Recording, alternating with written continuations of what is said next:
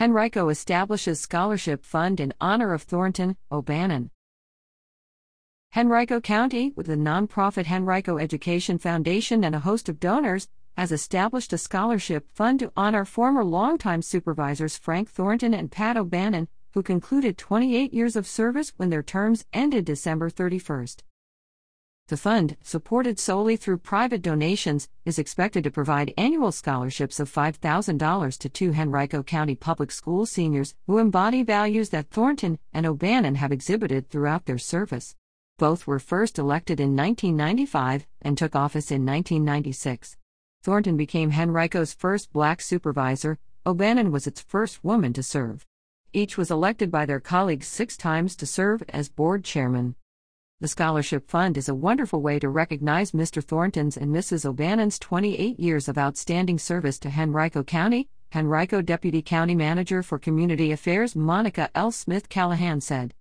It will honor their legacies as pioneers in local government and advocates for education and will create a lasting impact by helping scholarship recipients continue their studies and perhaps forge their own trails in public service.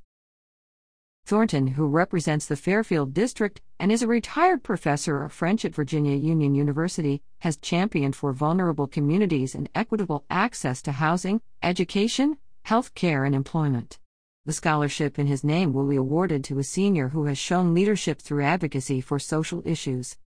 O'Bannon, who represents the Tuckahoe District and whose career included time as an English teacher and in communications, has shown a passion for education, community engagement, and government transparency. The scholarship in her name will honor a senior who has shown a commitment to their community through service and who plans to pursue a career in public policy or administration, communications, or education. Smith-Callahan surprised the longtime supervisors when she announced the scholarship fund at a December 8 reception held in their honor. 12 corporate and individual donors contributed or pledged a total of $62,500 to establish the fund and to kick off the fundraising effort. Tax-deductible donations may be made online or sent by mail to Henrico Education Foundation, P.O. Box 31413, Henrico, Virginia 23294.